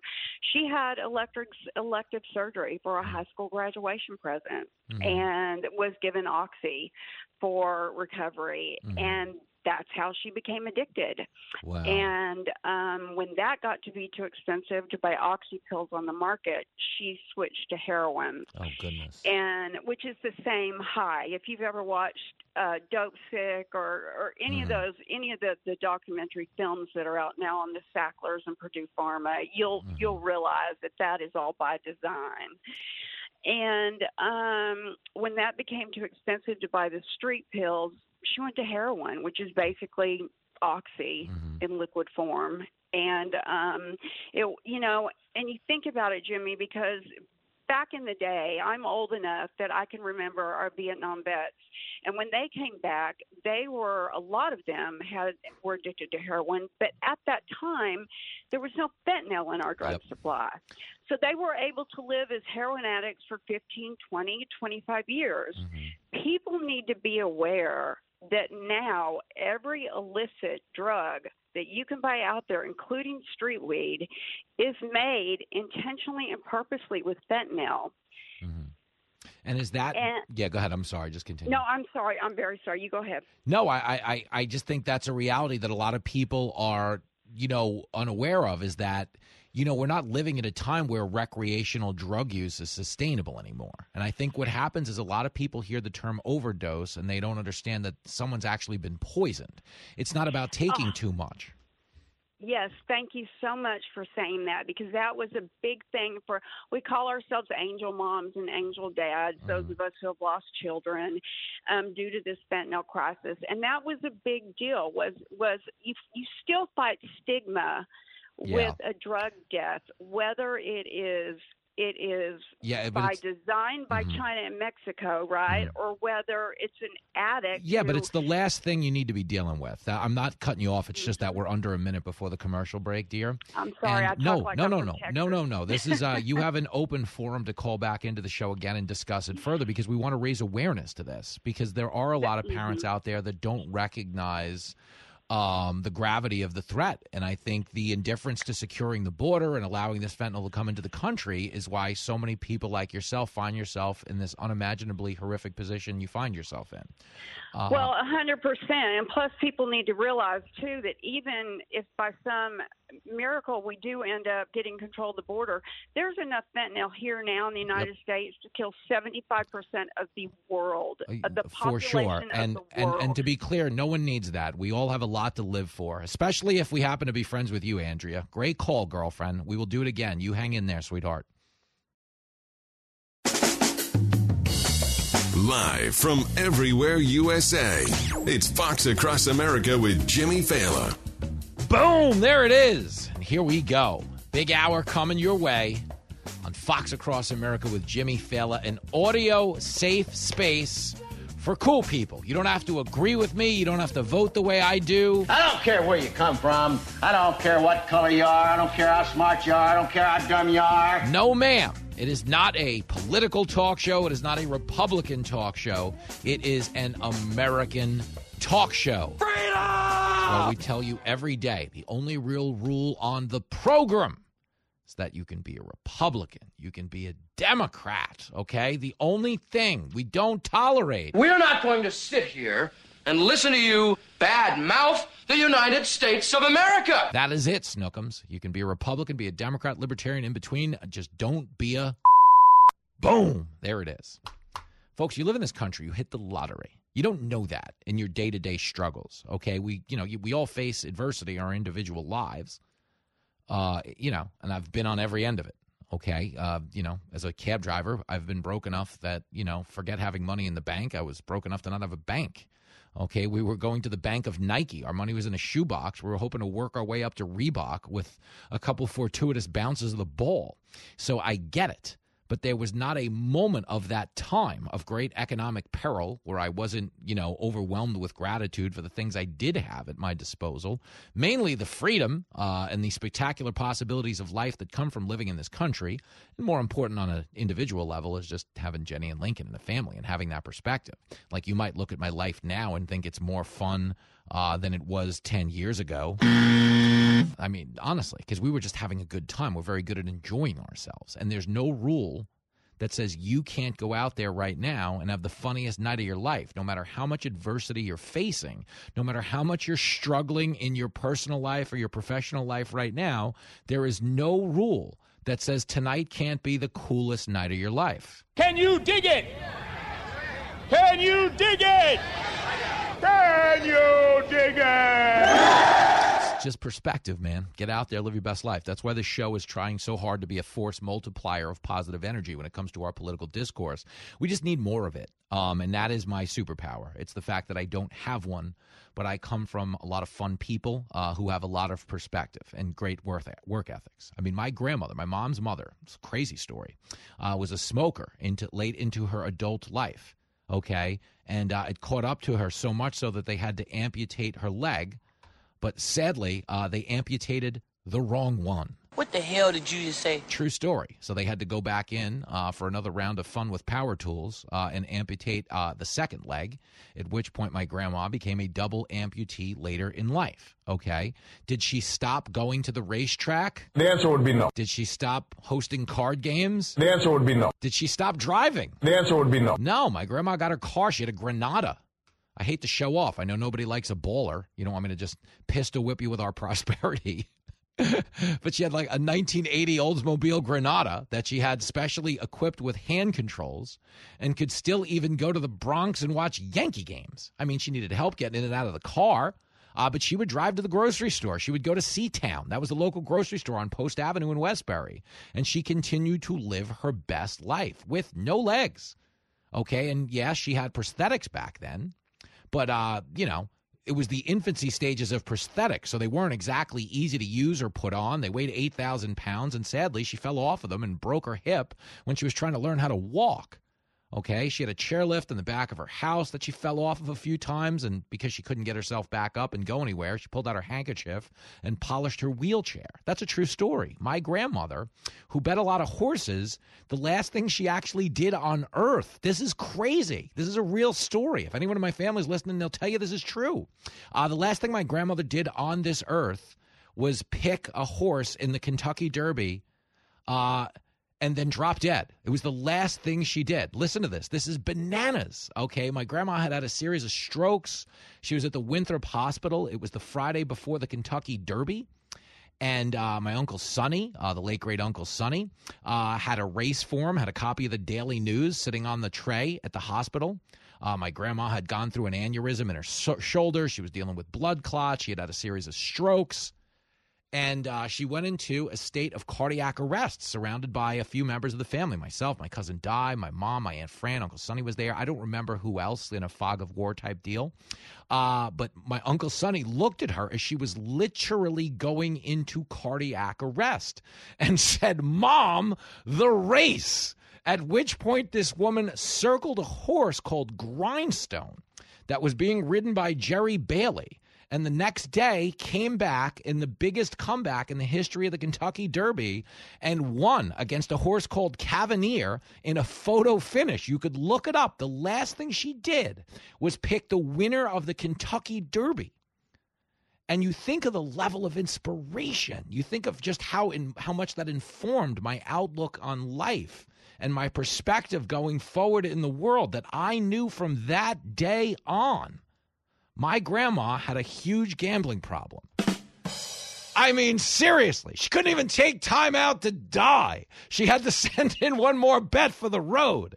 That's the type of quality people I come from in this house.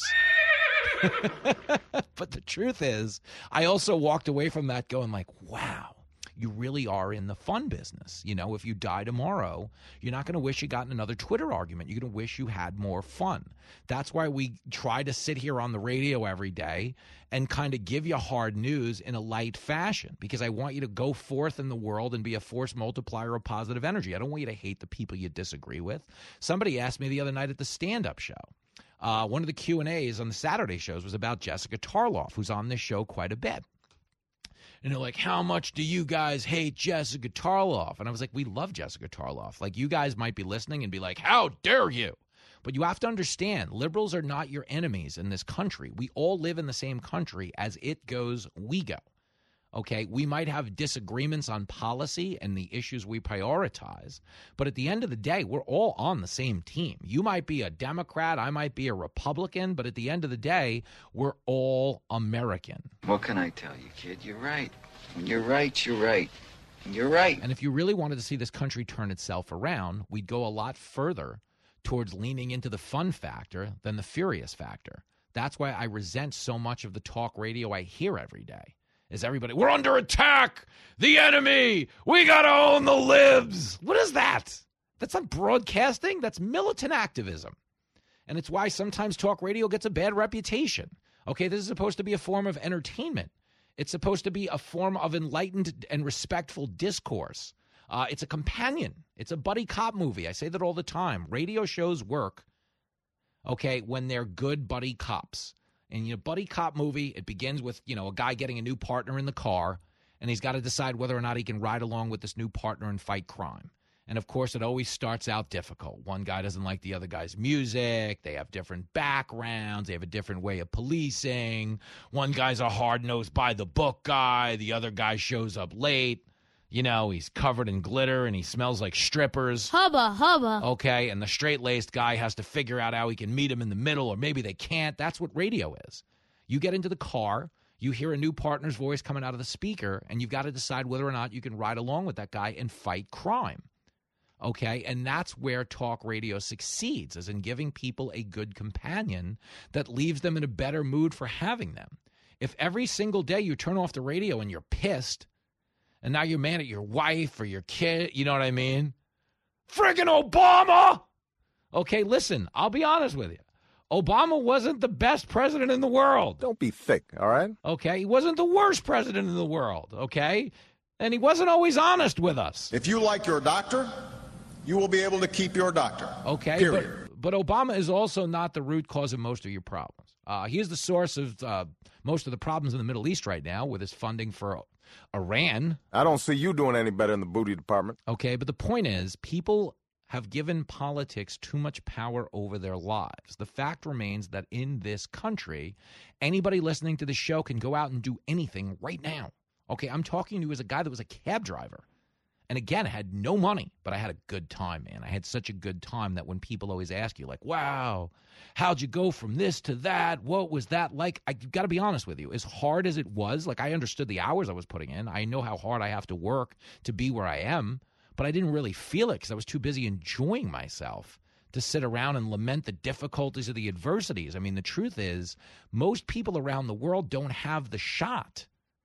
Okay, whether it works out for you or not, whether you recognize your dreams or not, the one thing you have going for you here that most people around the world don't have is you're going to get into the game and get a swing at the bat, okay? Most people don't have that. They don't have the right to life, liberty, and that pursuit of happiness, okay? They don't have the ability to get out of bed and be like, I can accomplish anything I want and I can work until it happens, okay? We have that here. So as much as our political discourse is contentious, as much as I hate the policies on the other side of the aisle, the reason I'm always in such an unapologetically pro-American mood is because you have the ability to make this country do whatever you want it to do on your behalf. He knows what he's talking about.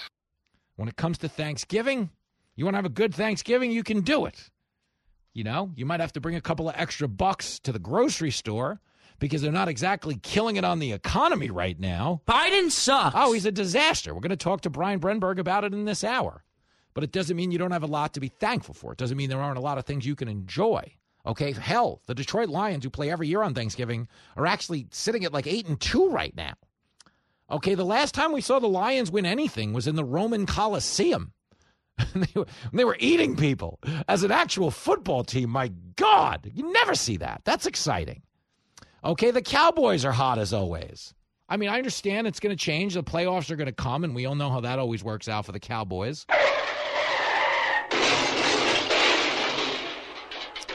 That one might come back to bite me December 9th when I go to Texas Music City in Tyler, Texas. Right there on Old Jacksonville Highway in Tyler. Come on down. We can talk football. Or can we? But the point is, you have a lot to be thankful for, okay?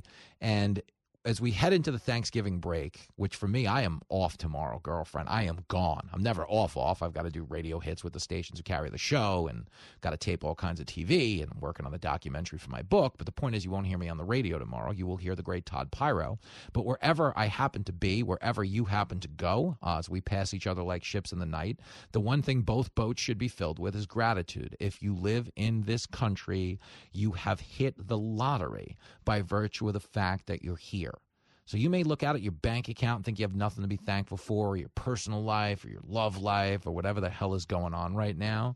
But the fact remains, you have the ability. There is no rule that says you can't turn it around. Okay, we live in a country where your attitude uniquely defines your experience. You have a good attitude, you generally have a good life. You have a bad attitude, there's no saving you. We all know people worth tens of millions of dollars who kill themselves. okay, because their outlook goes to a bad place, and I understand. There, but for the grace of God go I. And we all know plenty of broke people having the best time imaginable. And if you don't believe me, you've never hung out with my family, okay? We were broke most of our lives, okay? You know, when Lincoln was born, basically, we took Jenny to the hospital. She got a scheduled C-section because it was getting close to Thanksgiving. Most of the medical staff wanted the day off. Plus, let's be honest, he wasn't the smallest baby in the world. Shut your mouth. I'm not disparaging you, Link, man. Shut up. The point is, a big kid. And so they had a scheduled C because he was 10 pounds, 10 ounces. And then they revised that to 10 pounds, 7 ounces. But the point is, big kid, scheduled C. And what was I doing within 24 hours of him coming out? I was going back to work. Okay, I'll never forget Jenny coming back to Long Island with Lincoln. They took mass transit, went to the hospital. She had him in a kid carrier. She went and got like her checkup because you have a lot of checkups in the beginning. And then they came back to Penn Station with the baby in the car carrier. I drove them up to our apartment on 102nd Street, popped the trunk to get the diaper bag out of the back, helped her into the house, hazards on, trunk open, come back to the car, and they wrote me a parking ticket. That's just how white folks will do you. And yeah, it sucked for a minute, but do you think I let it ruin my day? The answer would be no. No, we're not in the ruin our day business. We're in the fun business every second of our lives. So if you think it sucks, okay, I'm sure you can point to many reasons why it does, but there's no rule that says you can't come up with that many more reasons why it doesn't, because you live in America. And I'm out here in the real world, and I know what's right or wrong or bullshit. It's the show that leaves you hungry for more. We'll probably sit around and cook some soup, eat bread and desserts, and just get all fat and sassy. This is Fox Across America with Jimmy Fallon.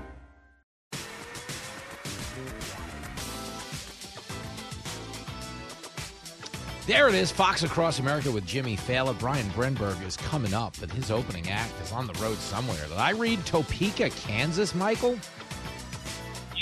You are absolutely correct, sir, where it's windy and 45 degrees, but a beautiful day in Kansas. Oh, I will take it, Dorothy. Sounds like fun to me.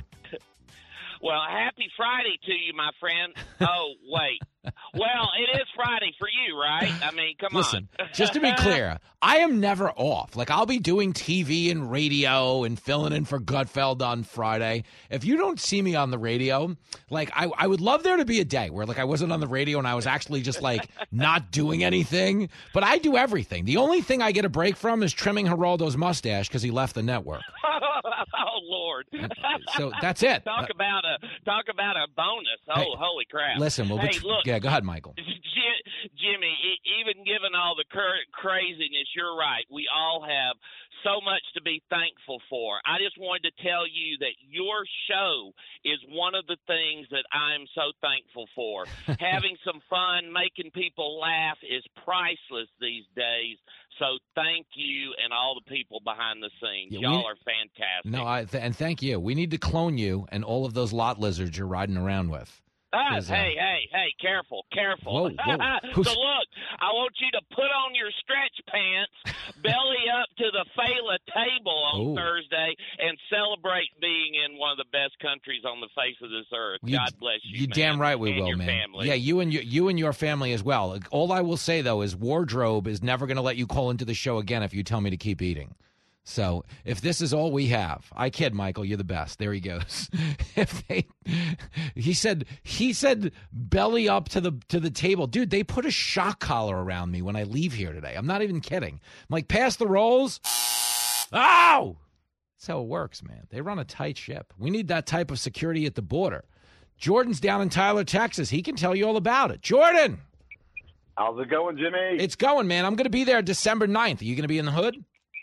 Well, I will. Unfortunately, I will be setting up for a show of mine. We talked about this. Later right? that night. You're playing at the other yeah. Texas Music City. Is that true? No.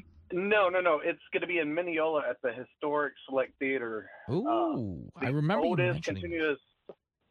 It's the oldest continuous working music theater in the state of Texas. That's rad. Good for you. So, anyways, that's one of the reasons why I want to call, because once you get done, bumping elbows with the locals over there, you come over and take a listen to our band. There you go. Start at 8 o'clock. Ooh. We do a little bit of some covers, some originals. It's going to be like a Christmas theme, so we're going to be doing some Christmas songs. Oh, that's badass, man. So, and if you don't have a good time, there are bars walking distance that you could go and drink away what you just heard if it was the worst thing you've ever heard. Oh, I think this is all amazing stuff. Listen, we do need more entertainment options in our lives here in the Fela family because all we do is eat at Buc-ee's when we go to Texas. Buc-ee's, Country Tavern, all the good stuff. Brisket Love, all of it. Listen, I know you had a point about the border. I promise I'll make it for you with Brian Brenberg because we're 10 seconds from a commercial break. But happy Thanksgiving to you and your family, all right, Jordan? I appreciate it. Thank you. Man, there he goes. The great Jordan. Go see him in Mineola, Texas on Saturday night, December 9th when you get done with me. How about it?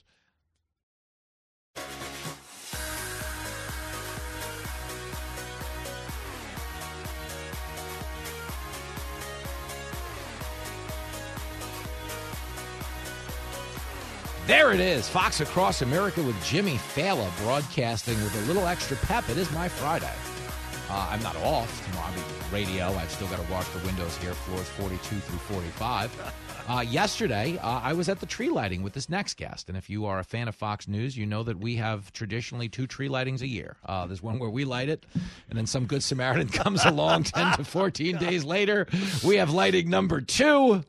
Joining me now, a man who is a very prominent figure in lighting number 1, the host of the Big Money Show on Fox Business, Brian Brenberg in the house. Hey, man. I am just glad that you were there. Of course, dressed to the nines. To the nines. I mean, the tie matching the jacket is not something you see often. That was a look. I mean, that's a look for sure. Yeah. But it was great when you took the shot at the police chief. That was like, at a tree lighting, you think about those moments, and you're like, at the police chief, sir, I should take a shot.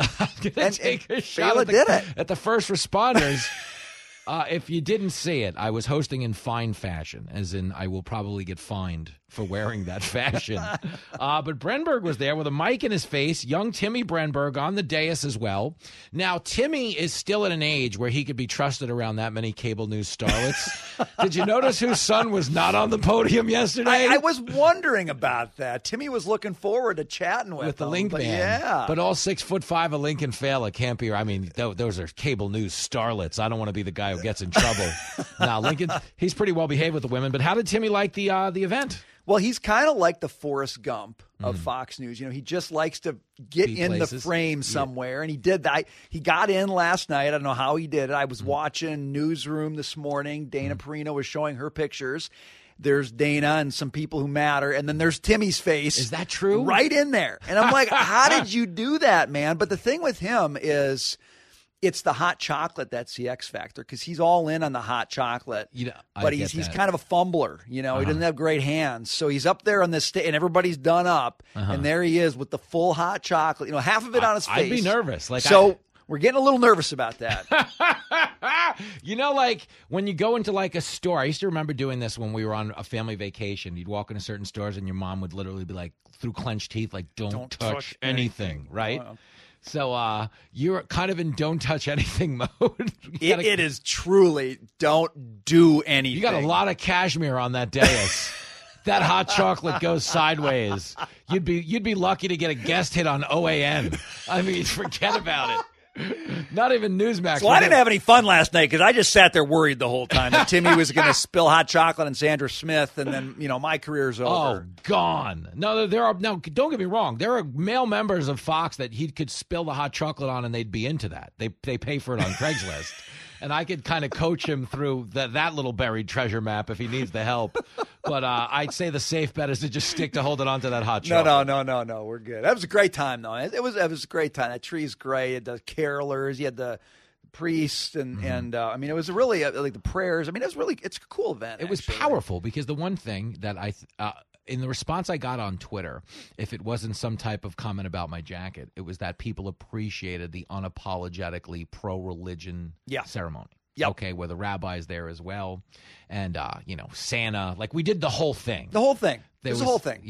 Even the protesters. But they got drowned out because we had a very enthusiastic crowd. No, it didn't matter. It's New York. Non-factor. There's always four, no matter, because funniest thing about New York City, you guys have to know this, is no matter what you're doing, okay, no matter what you're doing, 4 protesters are showing up. It's like, today we're giving away ice cream and puppies to kids in an orphanage, and 4 people are going to show up and be like, that dog sucks!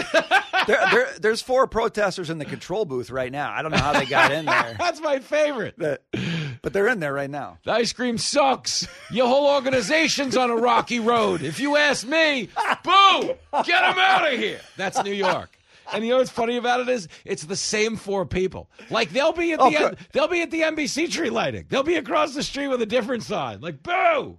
No, it's great. Like they just wear like layers of clothing and they just take off one layer and the next one is like boo children and the next one is boo government and boo Fela. Isn't it so funny though that like for some people like protesting is like literally is a lifestyle. Oh, it is. You get a call, they're like, hey, are you going to defund the police on Tuesday? They're like, nah, we're doing the River to the Sea Palestinian thing, and then we're going to do the hate has no home here. And that's what's so funny about it. That's my favorite one in the world. Yes. Because everyone marching across the Brooklyn Bridge in solidarity with Hamas are the hate has no home here people from 2020. Love it. You know, the coexist people. Yes. Who will have nothing to do with coexisting in the Middle East. Yes. None. We were coexisting. They're the gymnasts of activism because their flexibility is boundless. Anything. It's completely unmoored people. Anything. I mean, you understand, Israel was coexisting. Their contribution to the conflict in Gaza was a dance party the night before. And somebody paraglided in a hang glider, started killing people, which is not exactly coexist, nor is it hate has no home here. And a lot of hate, as a matter of fact. Brian Brunberger's here. But despite all of this insanity, and this is the sermon I kicked off the hour with, it is Thanksgiving. These people live in the greatest country in the world. I might add, the most tolerant and inclusive country in the world, bar none. It's not even anybody in our class, okay? No. They don't even cover the point spread, and it's a double-digit point spread, so I've been telling people they have a lot to be thankful for. Even if they feel like their personal life or their professional life isn't where they want it to be, the thing we have here that makes it so unique is you can change the story. You get a chance to change the story. Do you remember the song Center Field, Put Me in Coach? Oh, yeah. Like in America, you're going in if you want to go in. You don't need to write a John Fogerty song. Coach is putting you in because you're your coach in America. We almost have too much opportunity to change the story if we want to. Like there are people in America who are like, I have so many things I could do that it's causing me anxiety. That was like number one for kids in my college class. They come to my office hours, and their biggest thing is there's so many things I could do. I don't know what to do, and it's causing me distress. And I'm like, we're in a good spot right now. That's a great spot. Just so you know, that's a really good spot. It's a great spot if you have Professor Brenberg and not the professor who reacts to, I have so much to do, I'm not sure. And they go, maybe you're trapped in the wrong body. Yes. Here's a lifetime that guy's down the hall.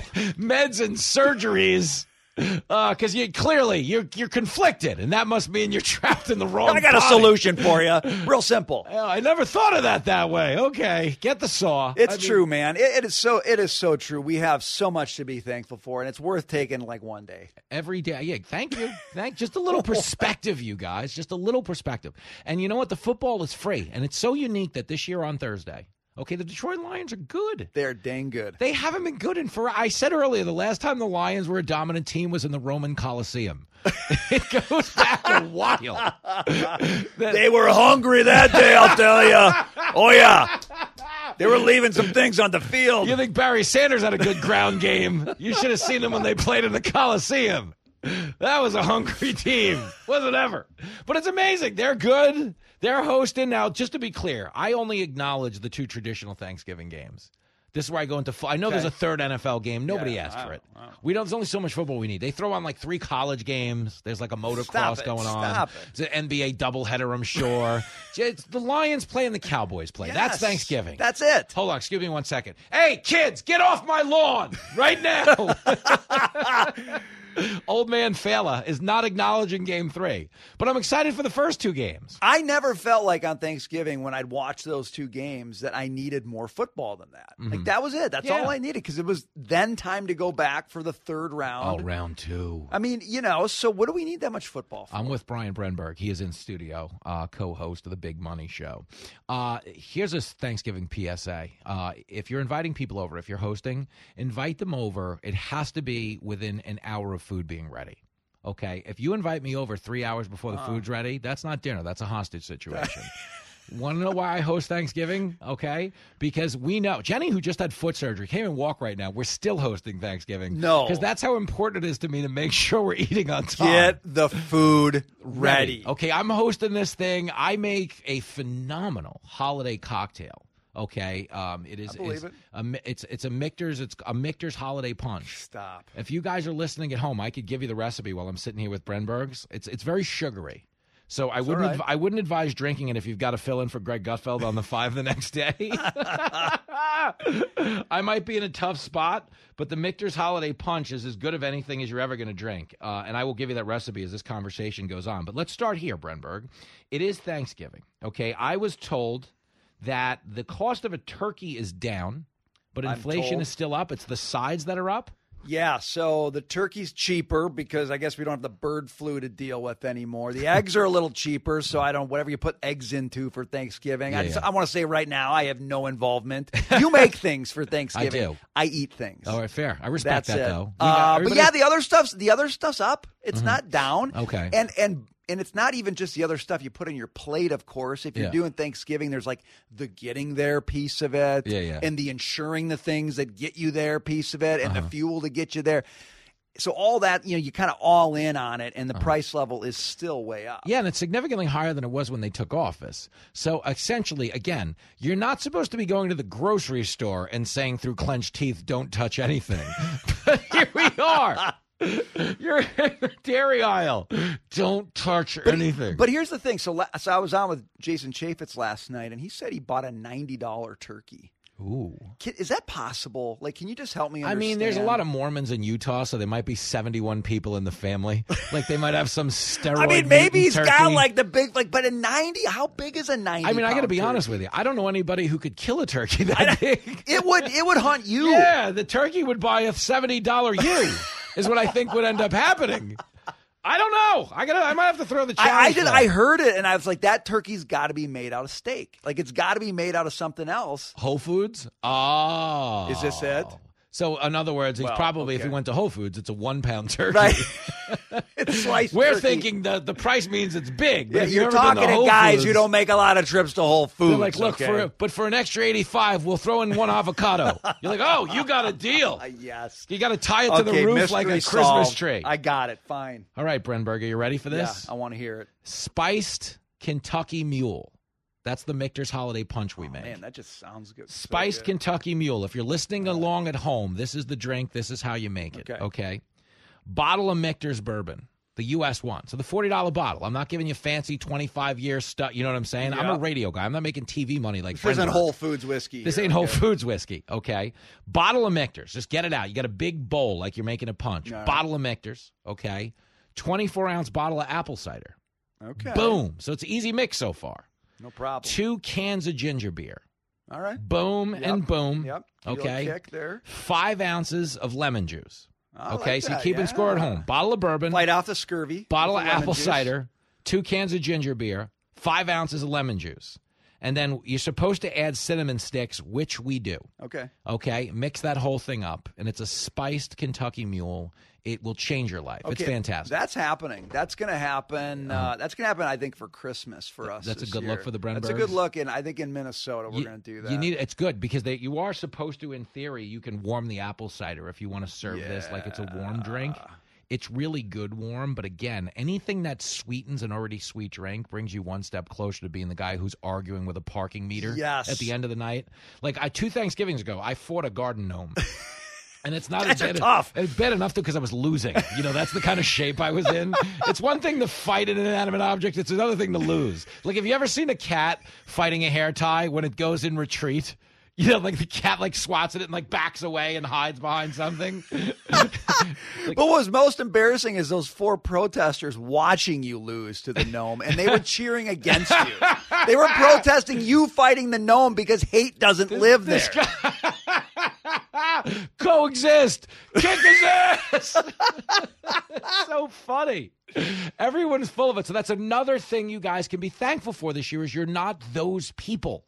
You're the ones with perspective. You care about the country. You consume political talk in a manner that's distilled. I always say we're putting their vitamins in their applesauce. Yep. We're putting their vitamins in their spiced Kentucky Mule. Spiced Kentucky Mule. You even got a drink recipe out of it, you guys. And I will post, as I do every year, Brenberg, the recipe for my Gruyere mac and cheese. Oh, I've had it. It's the real deal. You don't forget it. And you don't have to charge people extra for the gout or the foot amputation. Nope. It actually, if you make the roux the right way, it actually forms a saw to cut off your foot right there at the end of the meal. So it's a glorious all-in-one. It's a turnkey Thanksgiving operation. But I will tell you this, if you're listening along, if you haven't changed the station yet, that we're down to 2 years at this point. I'm kidding. Thank you very much. You will. It is such a show-stopping side dish at a Thanksgiving. It is. And everybody appreciates a mac and cheese because it's a comfort food, and Thanksgiving food is a comfort food. It's a comfort food, and it's like the weight of it. You know, like you just eat it and you feel like I'm doing something that's meaningful here. It gives your life Do you know what I mean? purpose. Like every other things you eat, and you're like, does this really matter in the grand? When you eat that mac and cheese, you're like, I've done something real today. And just when you think you have nothing to be thankful for, you have a new set of man boobs. At the end of the night, you've got new assets. Cosmetic surgery free. Give me this. We got 2 minutes. Pumpkin pie, obviously a big staple, but I just want to talk dessert. I don't eat a lot of dessert these days. I've kind of minimized sugar in my life. I haven't gone on a diet. I'm just eating so much protein that I'm going to drop dead. I respect that. Okay, but sugar dishes really jump out at me. Like the Jenny gave me a brownie the other night. It changed my life. It was good.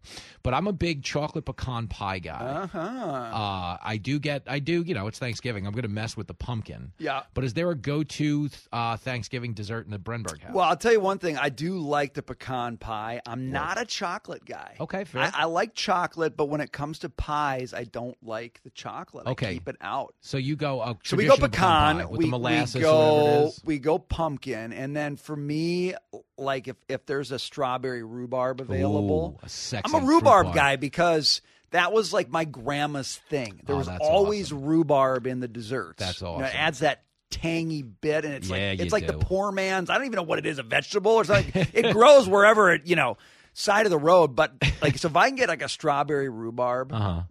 Brian Brenberg, the Polk Salad Annie of Cable News. Down in Louisiana. Elvis is singing about a woman who lives in a shanty next to a truck patch, but she's got polk salad. Everybody called it polk salad. That's poke. I love it. Salad. Because he's like, they didn't have a lot of money, but they did all right. I love that song. You got a lot to be thankful for. That is the greatest performance. Even if you live next to the truck patch, you could be Polk Salad Annie. I'm telling you, unlimited upward mobility in this American When your grandma works on a chain gang. Okay? And a chain gang. And she still did all right. They had nothing to eat. Grandma's in a chain gang. They lived next to a truck patch. When you think about it, Polk Salad Annie was probably a lot lizard. I mean, where were they coming up with the money in that truck patch adjacent home of theirs? There's a lot unsaid in that song. Polk salad sounds like a euphemism. I'm out of here. Happy Thanksgiving, man. This is Fox Across America with Jimmy Fallon. He is one of those iconic figures that fans care about.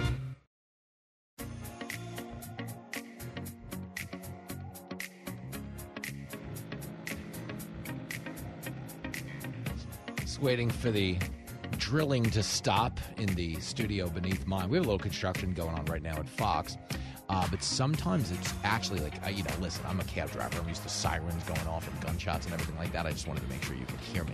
I didn't want you to think I missed the post coming back from break on that hot guitar bed. It is Thanksgiving week. You got a lot to be thankful. Nothing I am more thankful for, obviously, than my family, Jenny and Lincoln, and, of course, my extended family as well. But you guys, the Fox Across America family, that have turned this show into the behemoth that it is. And I mean behemoth in the sense that there is no bigger source of positive energy anywhere in political talk. So for that, I thank you. And I say all the time, I am not the star of this show. We are. And I mean it in every sense of the word. So happy Thanksgiving. I really do hope you have the best holidays allowable by law. I am so thankful for all of you. I will be returning all of my messages on the Facebook page. Don't expect good grammar because I'm going to be hammered. But the show is over. Pay up. Go, get out. I'll see you next week.